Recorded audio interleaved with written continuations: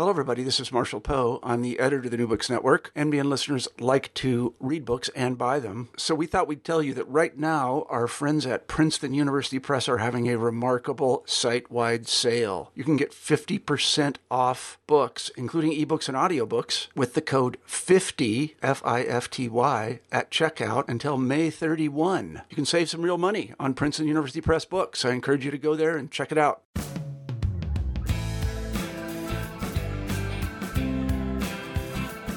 Welcome back to New Books in American Studies. I am the co-host of the channel, Lillian Barger. This is a special edition in cooperation with the Society for U.S. Intellectual History. Christopher Grasso is professor of history at the College of William and Mary. His book, Skepticism and American Faith, From the Revolution to the Civil War, published by Oxford University Press, explores tensions and ongoing dialogue between religious faith and skepticism and fear over how it would shape the character of the nation. Religious promoters and detractors both appeal to enlightened reason and the need for social reform. Shop owners, ministers, freethinkers, mystics, and soldiers had to deal with enlightened challenges to faith in God, intellectually and personally. Grasso moves beyond public debates to demonstrate how many ordinary people wrestled with doubt at a time when legions of others participated in revivals, mission work, moral reform, and establishing churches. Personal and political struggles ultimately led to a religious nationalism on the part of some and a civic religion on the part of others. The book adds needed detail and texture to the history of how religion and the politics converged, one in which the dominance of Protestantism in America was not as secure as we often understand it. Here is my conversation with Christopher Grasso. Welcome, Christopher Grasso, to the show. Well, thank you for having me. It's a pleasure to be here.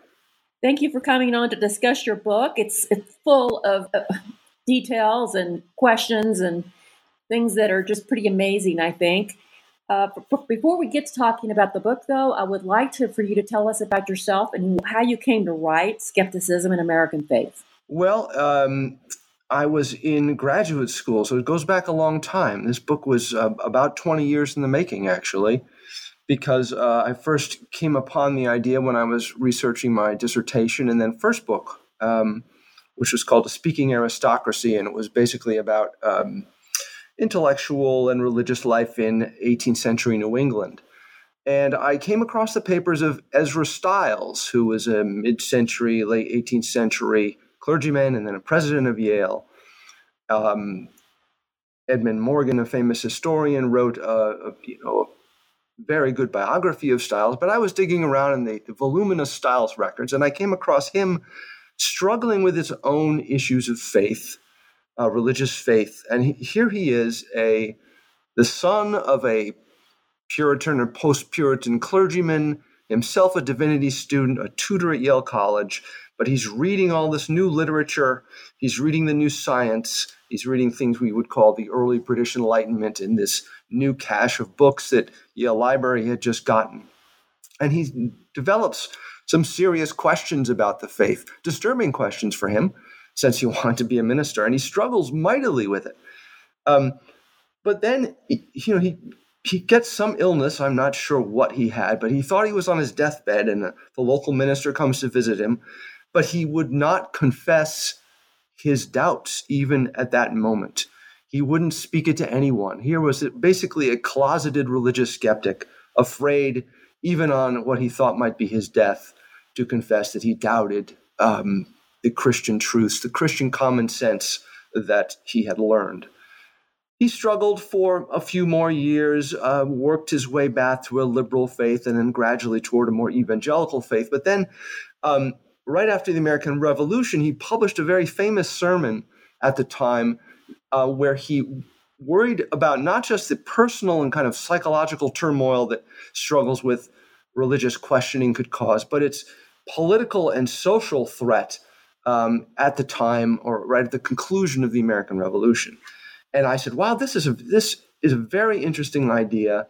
I wonder how many other people struggled like him. I wondered how many others were felt that they had to keep their true identities as religious skeptics in the closet. How many others saw this the kind of broad social, economic, intellectual, and political challenges that this kind of religious skepticism would cause. So I finished my first book, I got my first job, and I started looking around in the archives. And of course, it was one of those things where the more you look, the more you find. It was not a topic that most religious histories of the period I decided to look at, which is basically from the American Revolution to the Civil War.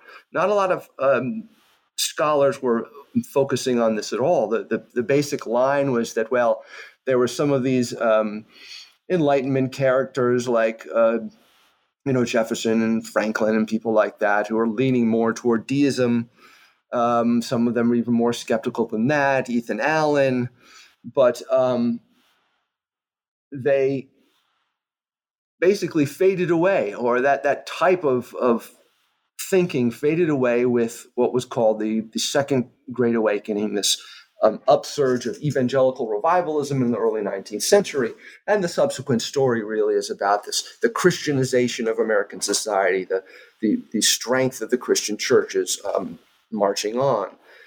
So I was surprised at simply the amount of discussion that I found, both discussion of people's personal lives and out in the public sphere, people talking about these questions, wrestling with questions of doubt and faith.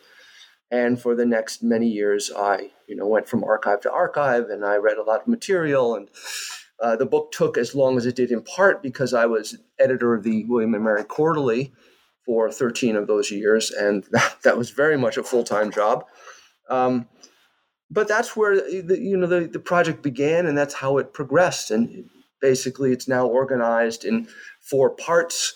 The first part talks about revolutions, referring to the American and the French revolutions, and then conceptions of the Enlightenment, and then on to later in the 19th century, a section on reforms, and then finally sacred causes, which is about how both skepticism and faith affected how people thought of the Civil War. So that's where the book came from, and that's how it ended up being structured. Well, Christopher, I have always, when I started studying American religious history myself, I was very interested right away in the question of unbelief, because I think you can't really understand religion if you don't understand the opposite. If you don't, it's hard to understand belief if you don't understand doubt and unbelief. And I think that you have to understand, and that's why I was very excited about your book. There's not been a lot done about it with that topic.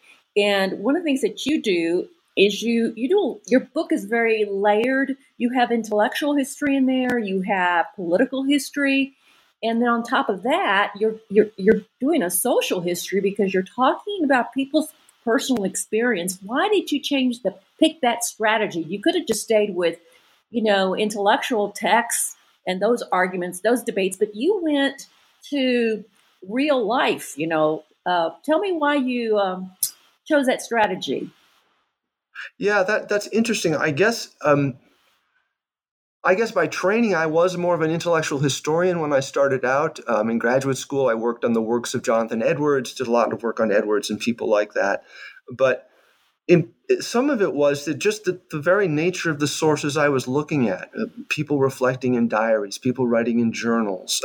And although a lot of the stories of, say, a conversion of someone from skepticism to faith or from faith to skepticism, had similar outlines, so much of it depended on them being embedded in very particular personal and social circumstances. And I guess that's one of the main points that I wanted to make, is that it was absolutely interwoven with their daily lives. And it's not so much a book that makes an argument about, we as a nation moving from one point to another, becoming more secular or more skeptical in 1865 than they were in 1776 or something like that. It very much depended on place, on time, different circumstances. And what fascinated me the most was seeing these questions interwoven with the daily lives of the people I was looking at. And it's there are people we would call intellectuals or ministers, certainly, but there are a lot of people that aren't those things, that are shoemakers or just lawyers or regular people who are wrestling with these different topics. And I wanted to get as much as the evidence would allow at those things. Now, granted, if you look in the notes of my book, a lot of this stuff is how those experiences are framed by public discussions. That is, how newspapers and magazines and fiction and all of those things kind of create an atmosphere in which people ask these questions. So it's not just people sitting alone in their studies, nor is it about just intellectuals arguing, throwing treatises at each other, but it tries to range, as you say, through these different layers and trace the dialogue of skepticism and faith between these different layers.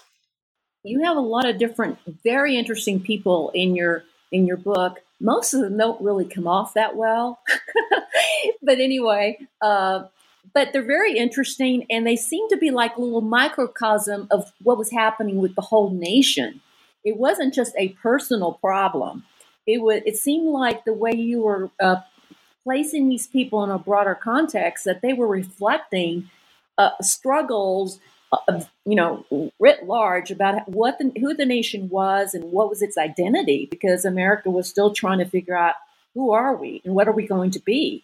And so I found it very, very interesting. Why is it, do you think, that unbelief or doubt or this complication of religion has not received as much attention as it should have? Well, I think there are several reasons for that. I think one of them is kind of the new religious history that came up was doing precisely the kind of work that you're just describing, but paying close attention to the daily lives of ordinary people. That moved American religious history from just a focus on the churches and the church doctrines and, the theologians. It moved it from people like them to the daily lives of ordinary people, ordinary Methodists and Baptists and Episcopalians and so on, and tried to tell their stories. And a lot of their stories had to do with frontier revivalism and Great Awakenings and, the upsurge in religious reform movements and all the rest. And I think that's all to the good. And, the focus on what has been called lived religion, that is religion embedded in the daily practices and daily lives of ordinary people, I think that's a great thing. But I was saying that all this attention to that has kind of obscured some of the people who stood outside the churches, who did not affiliate, who perhaps were not just indifferent. And there's another kind of bias that comes into the literature as well, where they assume that, skepticism, this kind of elaborated intellectual disagreement with truth claims made by religion, that's really just something for intellectuals. And, the ordinary folks, the farmers and so on, who stayed away from church, they're not skeptical so much as indifferent. And I don't think that's fair. I mean, because I saw lots of people who, not in the same terms, they're not reading Kant and they're not reading Locke, but they are struggling with these issues about what is true and what is not true, what evidence we can trust, what we can't trust. They're wrestling with these same kinds of things. Sometimes they're having discussions by tavern firesides, and you only get a brief reflection of these sorts of things in what they write down or what they put in a letter or what they put in a diary. But that's why I kind of, tongue partially in cheek, talk about lived irreligion. That the skeptical and the doubters and the dissenters need to be given that same treatment that religious historians have done so well with when they look at ordinary religious believers.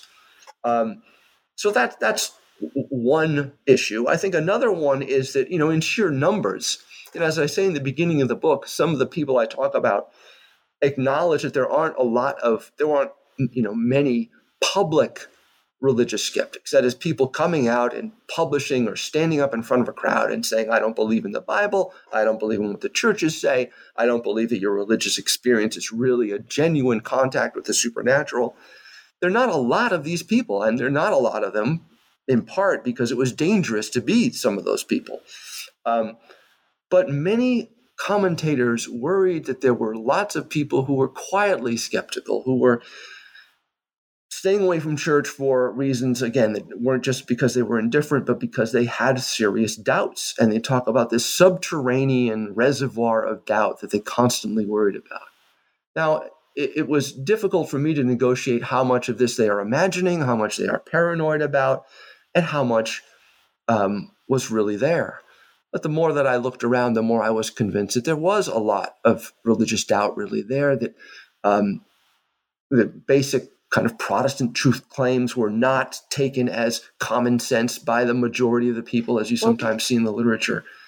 And most importantly, that this dialogue continued, this conversation continued, sometimes as a vocal public argument, sometimes as a quiet discussion among friends, sometimes as just someone reading books or pamphlets quietly by him or herself in their studies.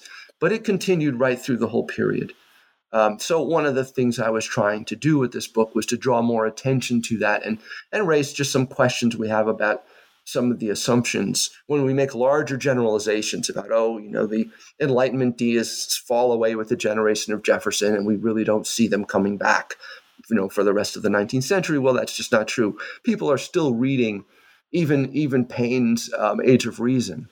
For one example that I don't use in the book, but I often think of or speak about is John Brown. We hear about John Brown and his raid on Harper's Ferry, and we know that John Brown was motivated by this kind of rock-ribbed Calvinism, and that's all true. He absolutely was. He was anti-slavery, and it was based on these firm Calvinistic convictions. But that wasn't true for all the people in the fellow raiders at Harper's Ferry, that some of them a week or 2 weeks before the raid itself were passing around and talking about Paine's Age of Reason. That even there, even at that moment that we think of as this assertion of a kind of reformist Calvinism against the sin of slavery, even in that moment we see the dialogue of skepticism and faith going on. So I wanted to restore at least some of those moments to the broader story of American religious history in this period. Well, you have a lot of really interesting characters, like I said, and a lot of people who could be compared or in opposition to each other, like Sarah Jones and Ernestine Rose, two women. You had Thomas Cooper and Elihu Palmer and Orestes Brownson, John Kelso. These are fascinating characters all by themselves, which would make each of these people would make a book all by themselves. But before I want to get into some definitions here. Most people have heard about deism. Most people understand that deism was a thing around the Revolutionary time. How would you define deism, and where would you place it in the wake of the Revolution? Well, deism is often before I answer this question, and I will, I have to say that I was very much interested in how my historical subjects are defining these terms. And because I think that a lot of the, how people are characterized and that the names they used are politically fraught questions. And what a deism meant, or who a deist was a fraught issue at the time, and people defined it differently. I have one passage in the book where I think it's in the late 1780s or early 1790s where they're talking about deists, and one writer was saying, well, a few years ago, deism used to mean someone who believes in God, and that would include Christians and would include people who just believed in a kind of natural creator, but that Christians and these natural religious folks were all in this same category. They're all deists in that sense. But now, he said, deists are classed with atheists. Deists are kind of the skeptical or the critical side of deism was being highlighted, and they were being pushed beyond the pale. They were not being classed, in other words, as religious believers. They were being classed with atheists as religious skeptics. And of course, deism really combines some aspects of faith and some aspects of skepticism. Deism was often talked about as people who believed in some sort of creator God, but that did not believe in the divinity of Christ, did not believe in the divine inspiration of the scriptures, and did not believe in the teachings of the church. The Christian churches had any special purview or any special access to revelation. They mostly talked about using man's natural faculties, especially reason, to discern moral truths by looking at nature. That's basic kind of thumbnail sketch of how deism was understood. But again, I'm really interested in the kind of political valences that these terms had at the time and how they were kind of thrown about and used in argument. One of the arguments that you make is that deism failed to become institutionalized, to build an institution around that idea, and that it was superseded by other non-Orthodox churches or movements who could sell themselves as religions. And you talk about like the New Jerusalem Church, the Universalists, Spiritualists later, who had more success in establishing themselves as a viable belief system. Why is that? Yes, that's right. I think, well, the usual answer to why didn't organized deism survive? And there was small groups, mostly in northeastern cities in the late 1790s mostly, and into the early 19th century, led by Elihu Palmer and others, inspired by Tom Paine, who were trying to institutionalize deism as a kind of natural religion, kind of an alternate to Christianity. That was critical of Christianity and was also connected to more radical strains of Republican politics, Republican with a small r, that is, democratic politics, you could say, with a small d, more favorable, looking more favorably at the French Revolution, supporting the common man, that kind of thing. And most discussions of deism say, well, deism wasn't popular because, at this time it was just absolutely swamped by evangelical revivalism. It wasn't emotional enough. It didn't have the same kind of appeal. This religion of reason just didn't, have as much appeal with the common people as these, Baptists and Methodists and so on. And, I don't discount that explanation, but I don't think it's the only explanation. I think we need to look at the efforts to institutionalize deism in the 1790s alongside, as you say, these other groups that were also struggling to institutionalize, that is, struggling to create structures that would maintain them over time as organizations, bylaws and, rules of membership and, ways to own property and all of those things. And this is at a time when those kinds of, especially groups like that with any kind of political aspect to them at all, were highly suspect. George Washington, in his second term, talked about self-created societies as suspect in this new America, that the people didn't need to create political clubs because they had their representatives speaking for them in Congress. So it was already they already had the kind of card stacked against them when they had this kind of political as well as religious agenda connected to them.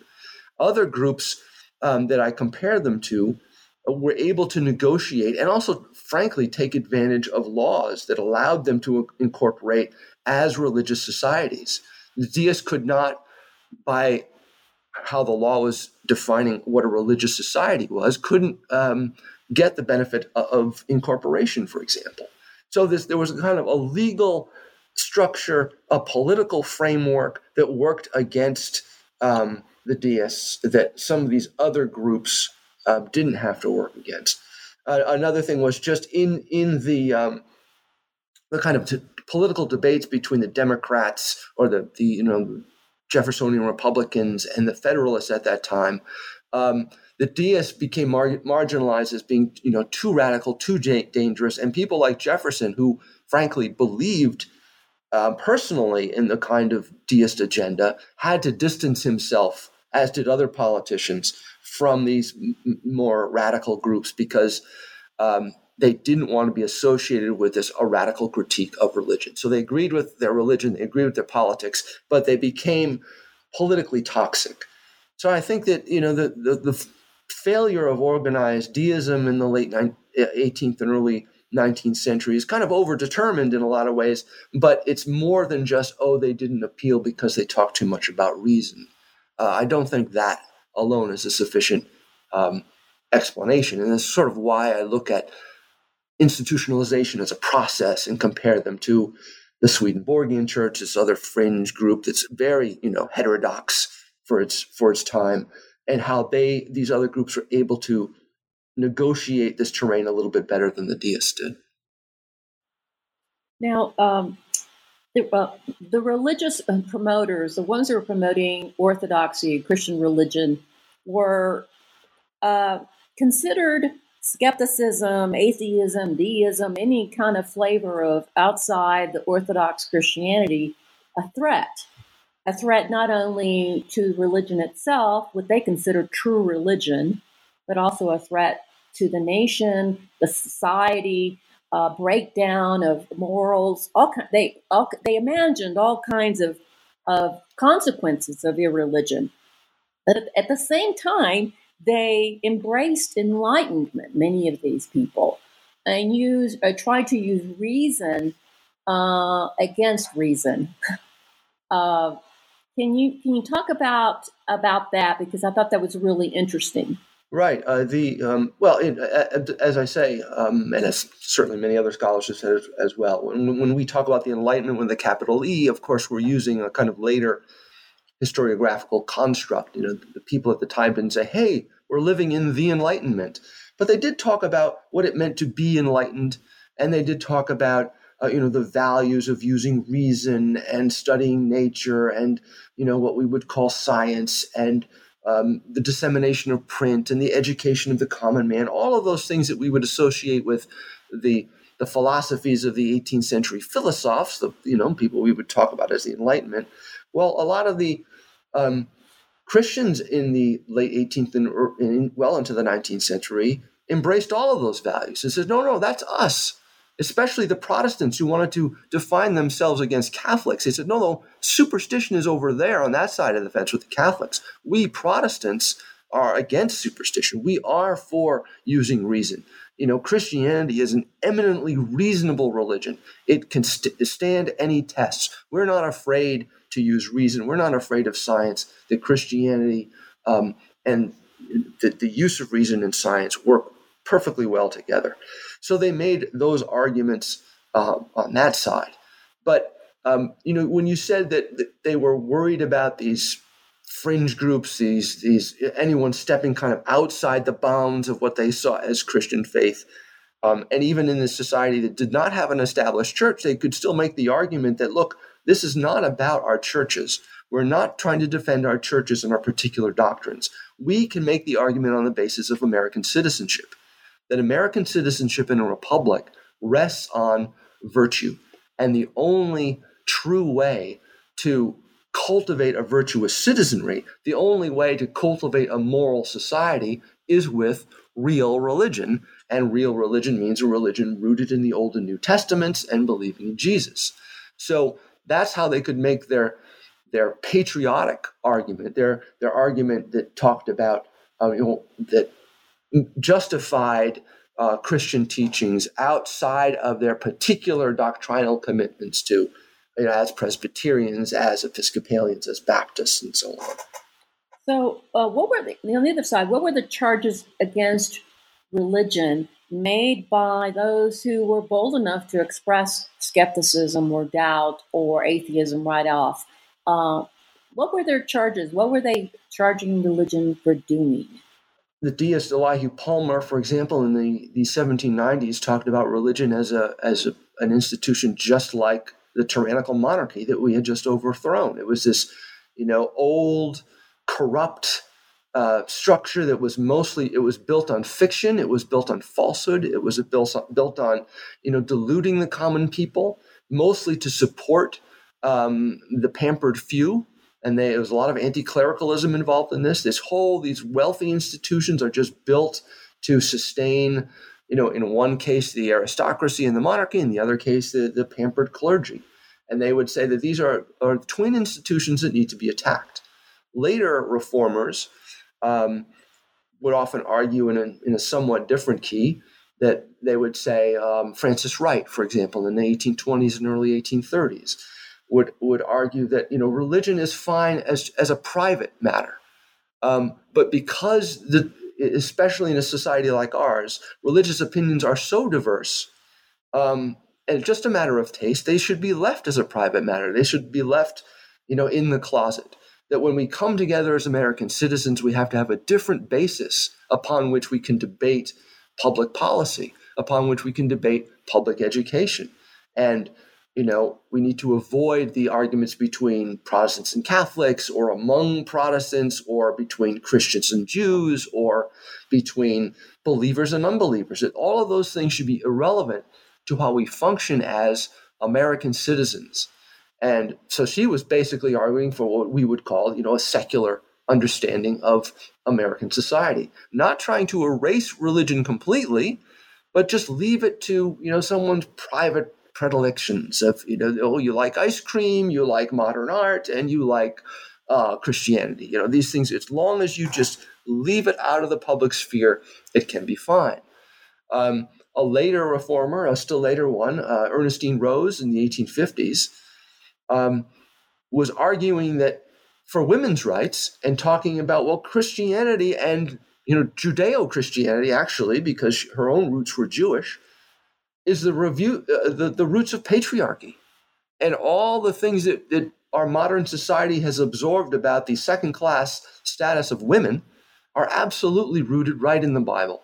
Look at the story of Genesis. Look at Eve being, created from Adam's rib as his helpmate and not as his equal. All of this stuff has been so ground into our consciousness from the time we were children, and it's all rooted in the Bible. And to free ourselves from it, to really embrace liberty as Americans, we have to free ourselves completely from this old-fashioned, ancient religion, this superstition that doesn't make any sense anymore.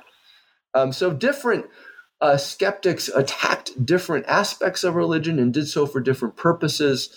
But I think overall they would say that that religious truth claims, especially Christians, but other ones as well, just didn't hold up. They didn't believe that the Bible was inspired revelation, and they would dip into, the new biblical criticism that would support that stance. They didn't believe that the feelings and the emotions that people who had undergone evangelical conversion experience, for example, they didn't believe that these things testified to any kind of supernatural truth, that these were just kind of a psychological experience.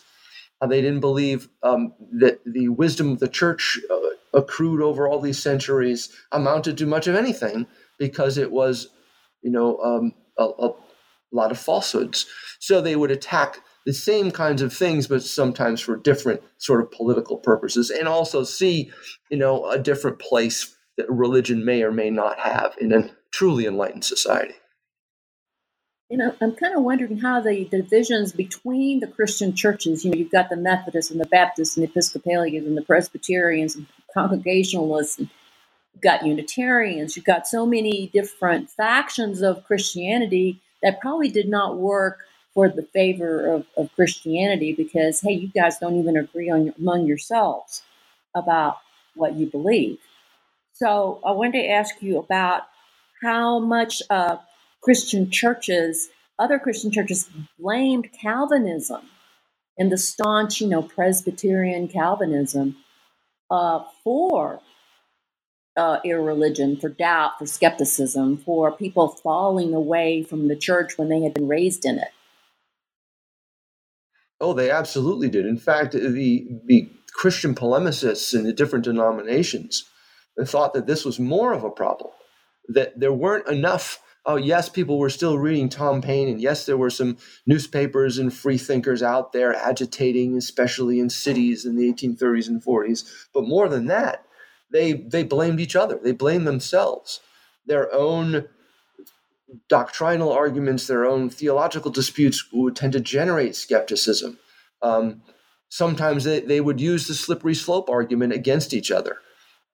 You bring up Calvinists, yes, the Free Will Baptists, the Arminian Methodists who didn't believe in Calvinism, thought that bad theology was the cause of people falling away from religion.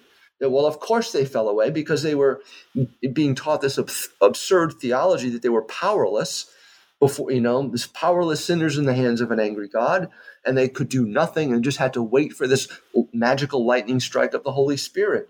That false theology the people knew in their bones was false, and they would tend to reject all religion instead of just rejecting Calvinism. Now, on the other side, of course, the Calvinists, who thought that they were not preaching Calvinism, they would say they were preaching, the gospel, what Jesus actually said.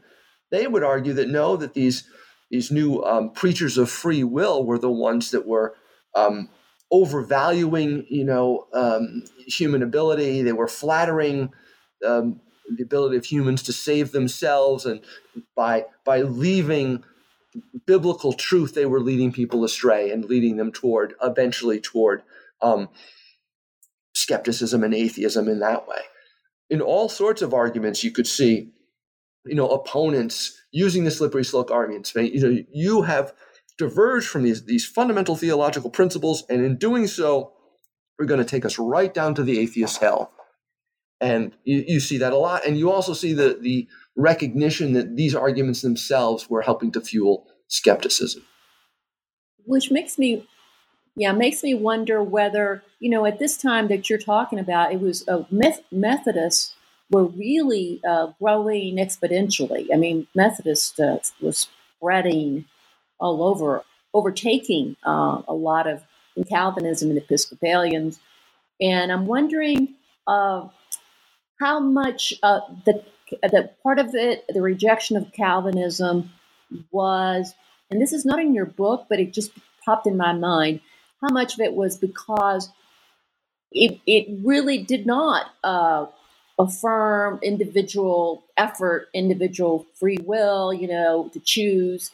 And that's really what a young nation needed, was a religion where people felt like they were really could control their destiny.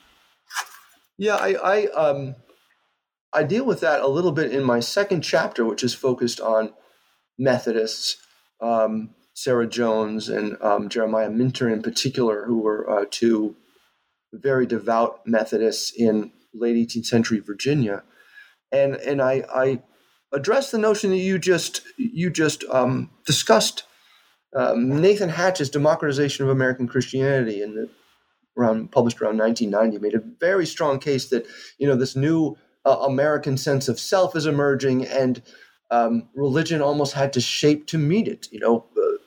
Valuing more the free will of the individual and shaping his or her own destiny and all those kinds of things. And I think what I try to argue in that chapter is that there's a lot more to Methodism and a lot of things, countervailing forces even within Methodism. I don't really think that is a good enough explanation for the rise of Methodism itself. And I show how that these two people who were extraordinarily devout were actually constrained by their church, constrained by the kind of structures that the church tried to put around them to contain what both Minter and Jones would have said was the expression of this new free will that had been given them by their experience of Christ. So I'm not sure that those American values of free will and individualism and so on are really the engine behind a lot of the religious growth in groups like Methodism and the Free Will Baptists at the time. It's part of it, but I don't think it accounts for all of it. And I also think that there were limits to those expressions within these different churches. And as I show with Jeremiah Minter, when he stops arguing with other Methodists, because he eventually leaves the Methodist Church because they felt like they were too constraining, when he stops arguing with them and tries to address American citizens at large, he realizes that he has to go back to the ground of arguing against the skeptics, of arguing against Tom Paine.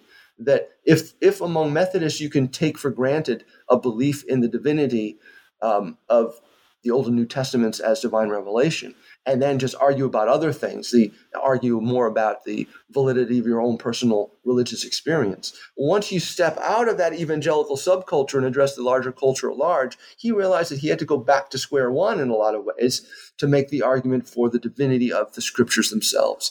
So he goes back to that basic dialogue, which runs through my book, about the believers and the skeptics. And also, you would probably agree that the Baptists and Methodists were growing also because they were less elitist than the Presbyterians in terms of they were addressing more the common man.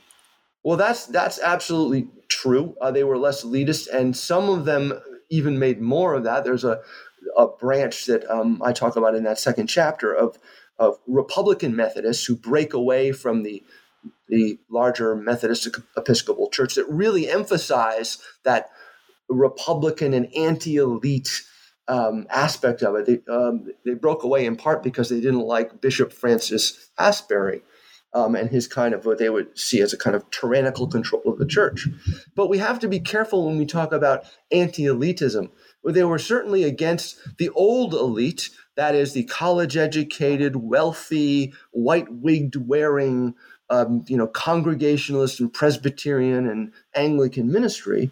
But there is a new sort of elite that grows up, even if it's taken from common men themselves within the church. The Methodist Church, after all, is a hierarchy. It's based on hierarchical authorities, and it's run by bishops. And that is in part why it's so successful. Other churches that played the democracy card harder, who wanted to empower the common people more, were not as successful as the Methodist Episcopal Church. So I think we have to look at both a balance of these rhetorical appeals to the common man and to individuals shaping their own destiny, and the kinds of structures of power and authority that these successful groups built to kind of reinscribe a different sort of elite, an elite based on preaching ability, based on the structure of the church itself. In Sarah Jones's case, based on her reputation for, praying and fasting, this kind of an elitism of the super pious in some ways. Okay. Well, there's another thing I want to go back to that I kind of skipped over, which had to do, we talked about how there was this fear among the religious promoters that the skepticism, doubt was threatening the future of the nation in terms of its moral fiber and virtue. And how much of this was fear of skepticism and doubt tied to the reputation of the French Revolution, the negative reputation of the French Revolution? Oh, I think they would have had it anyway, but that becomes absolutely their object lesson.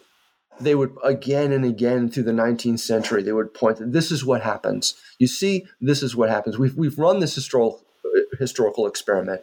You can talk about your highfalutin Enlightenment ideals, but if you really put them in practice, at least the radical form of the Enlightenment, if you really put it in practice, you get the terror.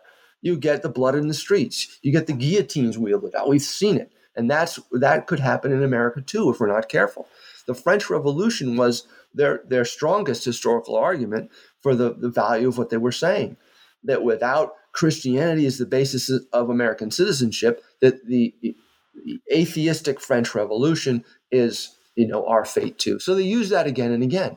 And their opponents on the other side would say, look, the French Revolution took a bad turn and things went wrong, but the things that went wrong were not because of the values that we're talking about. Were not because of the values of using reason and putting religion back in its place as just a private pursuit and disempowering religion as a political force. That's not what was doing. That's not what caused the harm in the French Revolution. So it's an argument about the French Revolution itself too. And that's why my first section is called Revolutions, plural, because I want to look at both the effects of the American Revolution on religion in America, but also the effects of the French Revolution, at least rhetorically, at least as an example that they had to argue around as they moved through the next decades of the 19th century. Now, another group that's kind of interesting here is the Unitarians, because they were trying to straddle the line between the excesses of Calvinism and unacceptable deism. So can you talk about the Unitarians and where they fall in this? And they seem to be kind of people who nobody really finds that endearing because they're kind of wishy-washy. They're not really skeptics, but they're not Calvinist either. Right. Well, their opponents And I was surprised. I had read other things for years about the Unitarians too, but coming at them from this angle, and also by adding another character into the debates that isn't usually there. I mean, usually the Unitarian controversy and the later Transcendentalist controversy are all really depicted as an argument among these different New England Protestants. And I wanted to introduce this other fellow named Richard Hildreth, who also stepped into the debate as a religious skeptic, and who was basically saying, look, a pox on both your houses, to the Orthodox Calvinists on the one hand and the Unitarians turned Transcendentalists on the other hand. He says, American progress and the progress of human civilization did not depend on Christianity. In fact, it only really gathered steam once we started to wean ourselves away from the more deleterious effects of Christianity. So I wanted to put his voice into this, what is usually this kind of binary argument between the Unitarians and what in New England was called Orthodox, meaning the Calvinists. But the Unitarians thought of themselves as, of course, real Christians. If you hear thunder in the background, that's because I'm in the middle of a thunderstorm here. It's okay. That wasn't just for dramatic effect. The Unitarians thought of themselves as real Christians who were taking seriously the new biblical criticism that was examining the texts, the original texts in the original languages. And they argued against taking the Bible literally, against even resting the faith entirely on the authenticity of the scriptures as a divine revelation. They, in fact, and now I'm moving from Unitarians more to the next generation, the Transcendentalists, who would argue more about the internal experience of the individual as being the source of the true source of Christian truth. And the stories we read in the Bible are just kind of validate what we already can know from our own experience.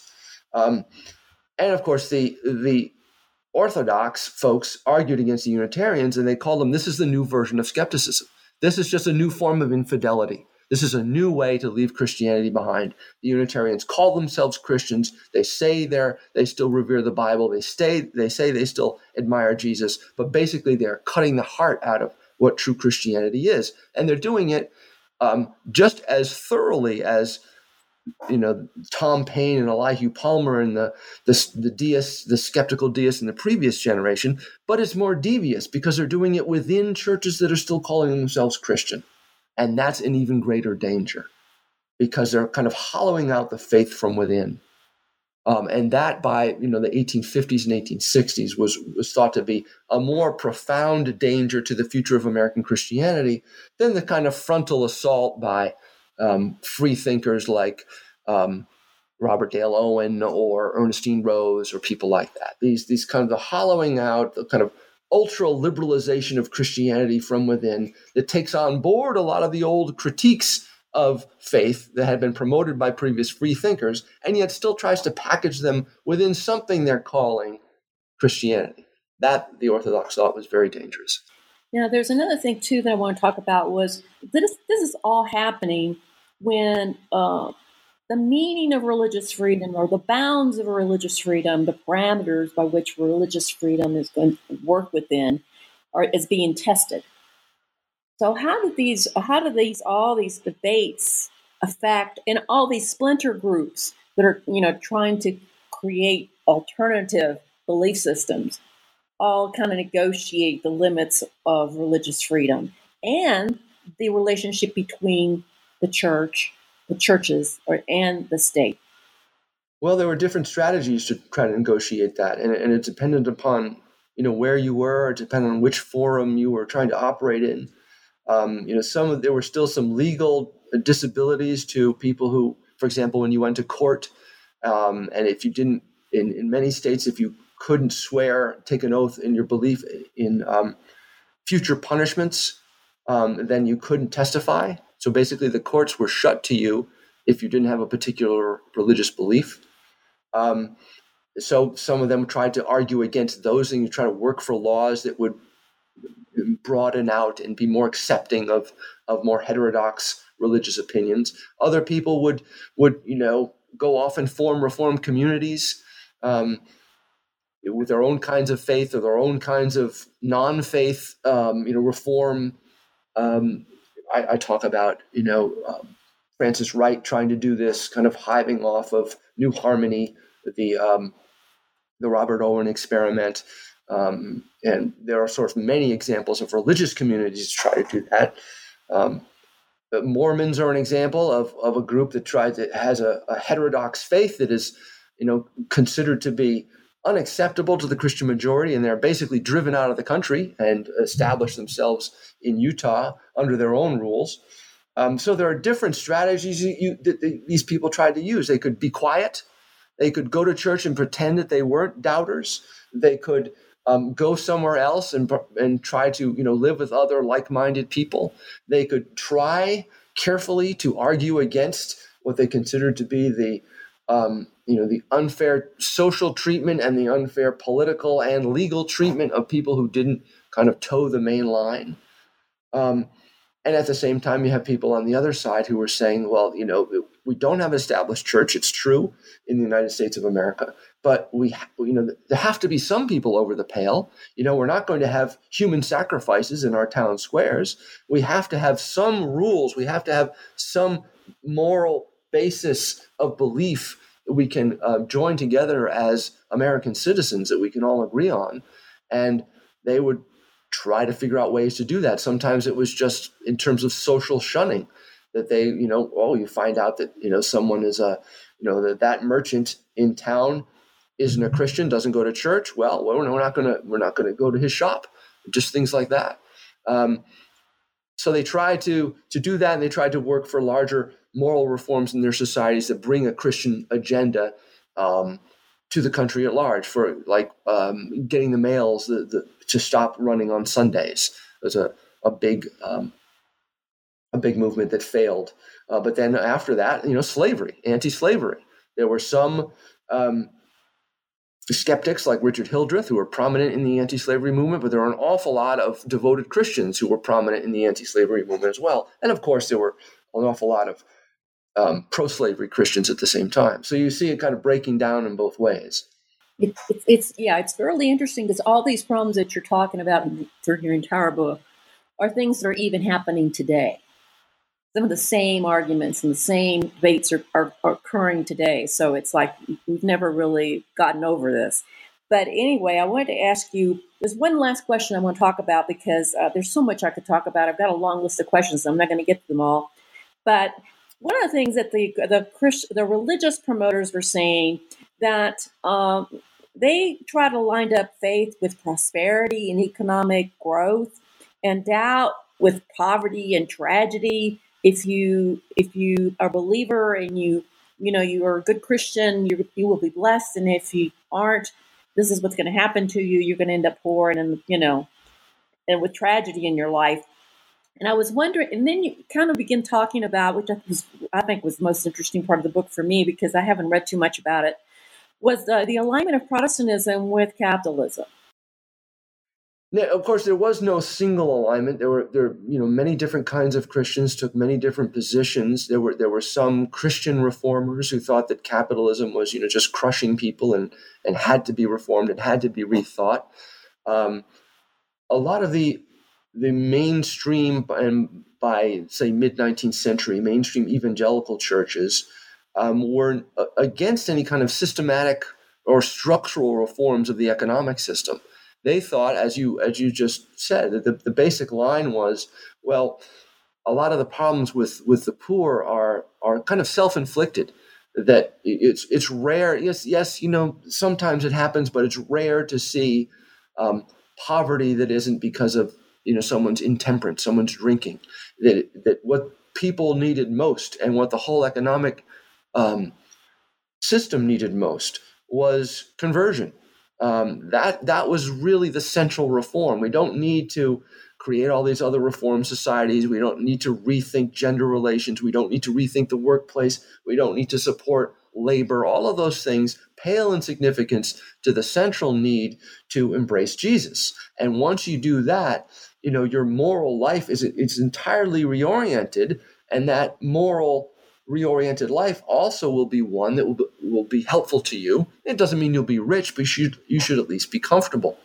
So in a lot of ways, this did work with the kind of laissez-faire, capitalism that wanted just the invisible hand of the marketplace to almost be seen as the invisible hand of God's providence, moving things around.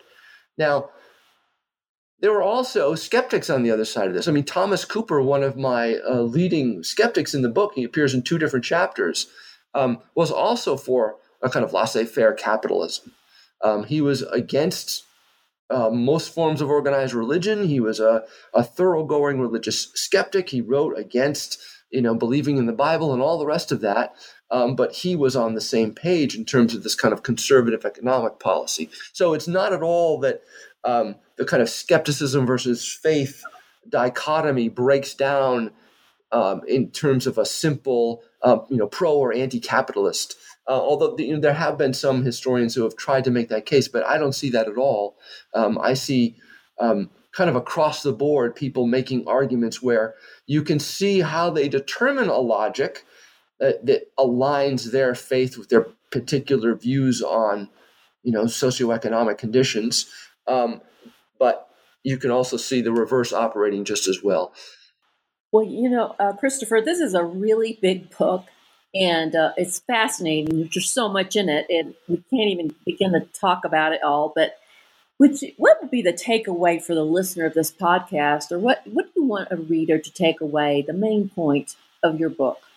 I think the main points of the book that the American religion was not simply a product of a Puritan past, that, we just inherited this stuff from, the Pilgrims when they came over on the Mayflower, and that's why we're religious in the way we are. Or it wasn't simply a product of the separation of church and state, which created this, what some have called a kind of free market of religious competition that characterized religion in the 19th century. I think it was because of choices people made. It wasn't just forces operating behind people's backs. And it was in part this continuing dialogue. As you said yourself, a lot of these questions are still with us today. We still debate these things today. We still argue about them, not in precisely the same ways, because we're not living in the 18th and the 19th century. But this is an ongoing dialogue that had broad, not just personal, but social, intellectual, and political ramifications.